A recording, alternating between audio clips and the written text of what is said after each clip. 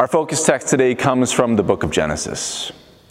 And Pharaoh said to Joseph, I had a dream, and there is no one who can interpret it. I have heard it said that when you hear a dream, you can interpret it. And Joseph answered Pharaoh, it is not I. God will give Pharaoh a favorable answer. Then Pharaoh said to Joseph, in my dream I was standing on the banks of the Nile, and 7 cows, fat and sleek, came up out of the Nile and fed in the reed grass. Then 7 other cows came up after them, poor, very ugly and thin. Never had I seen such ugly ones in all the land of Egypt. The thin and ugly cows ate up the first 7 fat cows, but when they had eaten them up, no one would have known that they had done so, for they were still as ugly as before. Then I awoke.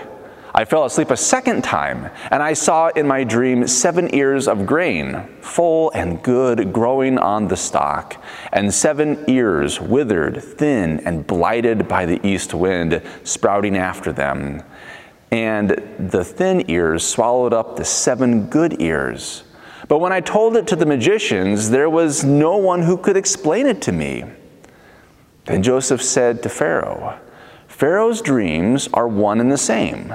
God has revealed to Pharaoh what he is about to do.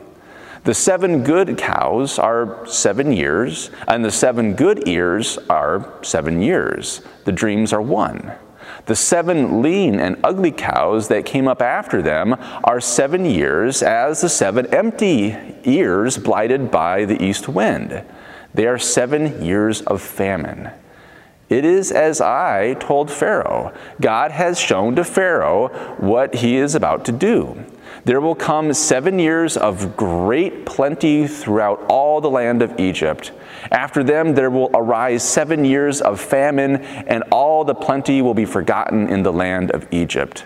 The famine will consume the land. The plenty will no longer be known in the land because of the famine that will follow, for it will be very grievous.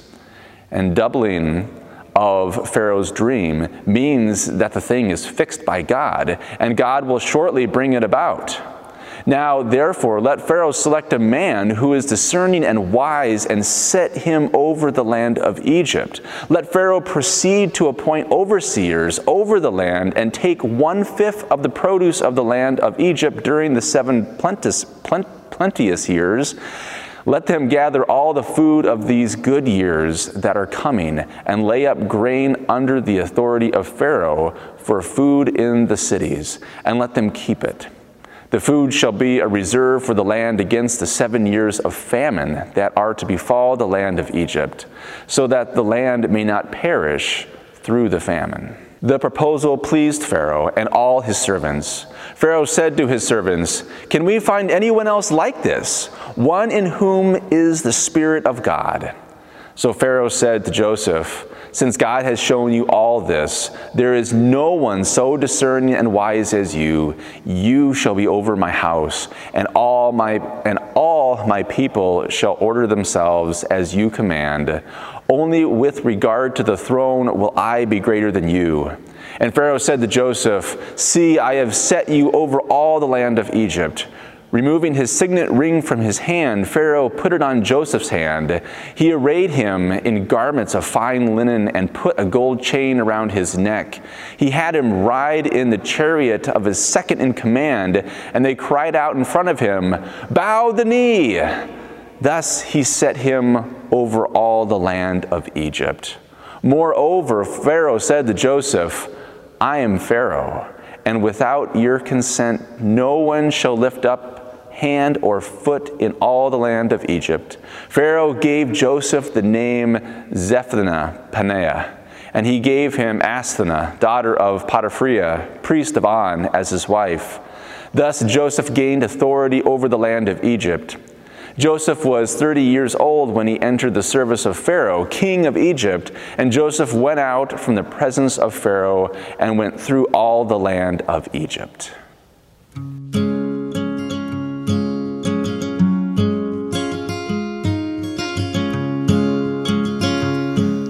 The word of the day is Covenant. Play along with me. Repeat that word out loud. Covenant. One more time. Did you do it? Covenant. Yeah.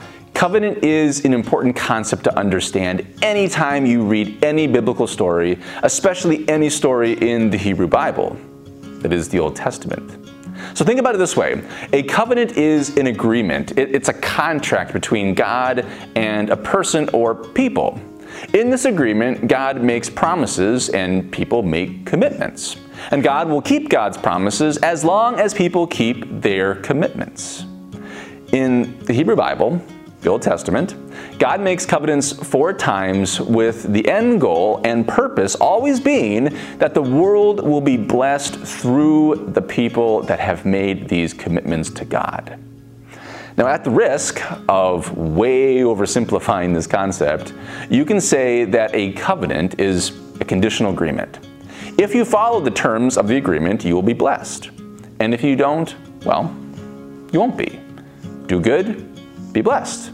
Do bad, be cursed. You need to know what a covenant is, because this concept is operating in the back of so many biblical stories, and I would say that it's still operating in our own stories of faith.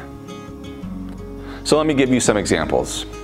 When the nation of Israel is destroyed and deported to Babylon in 586 BCE, it was a horrendous event for the people going through that. The biblical authors made sense of this awful event by saying things like, oh, this is happening because we failed to live up to the terms of the covenant. The prophets of Israel said that the people turned away from God, that they did not practice justice in their community, and that they neglected the poor and the widow, and so this is happening. In the gospel stories, Jesus and his disciples come across a blind man, and Jesus' disciples ask him, well, who sinned, this man or his parents, that he was born blind? I mean, why would you assume that? Well, because a good God does not let something terrible, like being born blind, happen to an innocent person. A God of the covenant, a God of justice, acts justly. This idea of covenant, do good, be blessed, do bad, be cursed, it is still central to people's faith today. This idea is behind the Christian prosperity gospel, where the good news is that God will bless you beyond your wildest dreams if you have the right kind of faith in Jesus. And so, if your faith is strong enough, you can overcome your addiction. If you read your Bible, vote in a particular way, give money to a specific ministry, and practice purity culture, maybe just to name a few things, well, then things will go well for you. And so it makes sense for me, I guess, to assume that people hear Joseph's story that we read today, hear how he rises out of slavery and prison to be Pharaoh's second in command over all of Egypt, and go, yeah, well, you see what happens? You see what happens when you have faith? You see what happens when you don't doubt? You see what happens when your belief in God is strong? I mean, God will bless you with riches and power and all kinds of good things. Joseph gets a happily ever after. Joseph is a model for us, and we should follow him and do the same. Yeah, I think I've heard a sermon or two that goes like that before. As part of my job, I've officiated at many weddings. Generally speaking, I enjoy working with couples. Not every couple, though. I mean, there have been a few that have, well, been less than fun, but not that many. Well, to be honest with you, though, many of the couples I have worked with are a blur to me. They all run together. I can't remember all the details or even all the people that I've met over the last 15 years. But I do remember one. I remember one couple very, very well. They were great. They were young. They were fun. They had an interesting origin story. I knew actually one of the parents, so there was a personal connection for me as well. That's always just a bonus. She was an elementary school teacher, and they were planning this fairy tale kind of wedding. It was creative, the energy was positive, and I can't adequately articulate how fun it is to be a part of an event like that. But several months before the wedding date, I got a call letting me know that she had taken her life in the basement of her home. The guests who were planning to attend her wedding became the guests that attended her funeral. And my wedding message turned into a funeral message. I mean, there are no words that can make sense of this or make it okay. For people who grow up in a religious household or who have a faith life, who knowingly or unknowingly have the concept of covenant kind of running in the background, when tragedy strikes close to home, it makes it hard to have faith in or a relationship with the covenantal God of the Bible. Do good, be blessed. Do bad, be cursed. What if your story does not have a happy ending like Joseph's story? Is it that person's fault? Were they too bad? Did they lack sufficient faith? Did they have a poor relationship with God? Now, we might be willing to go down that road with others who are distant from us, but we're not willing to do that with our close family. People walk away from their faith for many reasons. This is one of them. First, I don't think that this is the message the story of Joseph is trying to communicate. That God moves him out of suffering to happily ever after because he never questioned his faith or God's intention. I'll get to that in a second. First, though, I want to show you something, especially to all of you who have stories that don't end with happily ever after, like Joseph's story, and have this concept of covenant playing in the background of your faith. I want to read to you two short passages, and I want you to hear the tension between the two. I want you to live in this tension. The first is Psalm 111. And it goes like this. The psalmist says, "Praise the Lord. I will give thanks to the Lord with my whole heart in the company of the upright, in the congregation. Great are the works of the Lord, studied by all who delight in them. Full of honor and majesty is his work, and his righteousness endures forever." Okay? Now, from the book of Lamentations, chapter 3. Listen, God has driven and brought me into darkness without any light. Against me alone he turns his hand again and again all day long. He has made my flesh and my skin waste away and broken my bones. He has besieged me and enveloped me with bitterness and tribulation. He has made me sit in darkness like the dead of long ago. He has walled me about so that I cannot escape. He has put heavy chains on me. Though I call and cry for help, he shuts out my prayer. He has blocked my ways with hewn stones. He has made my paths crooked. He is a bear lying in wait for me, a lion in hiding. He led me off my way and tore me to pieces. He has made me desolate. I have forgotten what happiness is. The biblical story is not just about faithful people rising out of despair to a good life. It is also about faithful people through no fault of their own, looking for hope and finding none. The story of our faith and the story of our lives are not as simple as do good, be blessed, do bad, be cursed. Sometimes you can do everything right and still end up in darkness. There are times in life when our pain, hurt, and anger are so intense that they prohibit us from seeing hope. And at these times, we need a voice that can speak truth to our experiences. this voice that we're looking for, it's called the lament.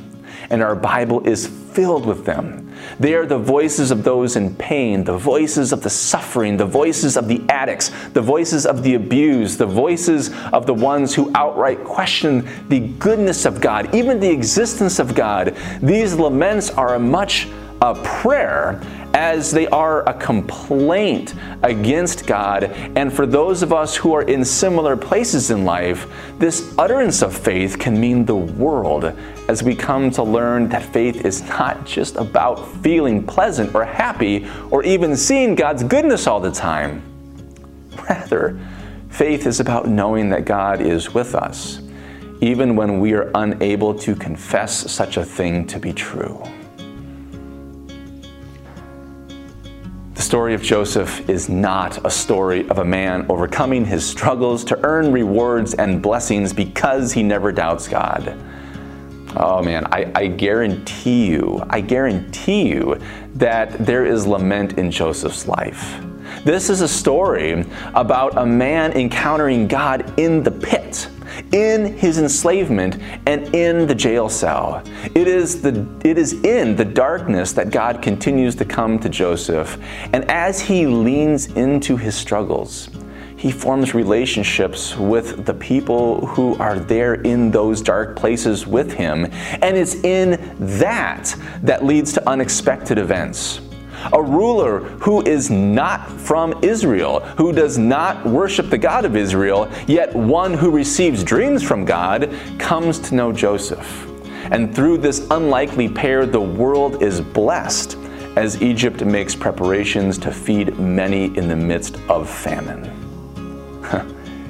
I mean, here's my takeaway from Joseph's story.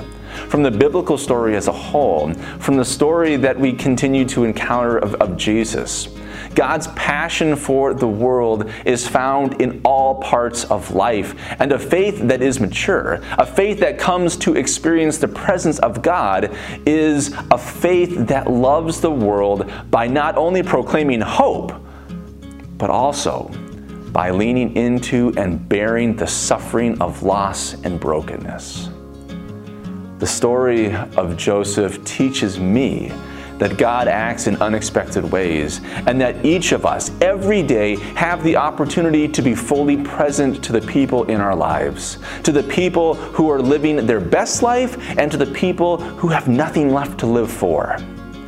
And it's in being present to and for one another that God brings life and healing to our world and to our own lives, often in such unexpected ways. This is the good news that we hear today. Thanks be to God for that. Amen.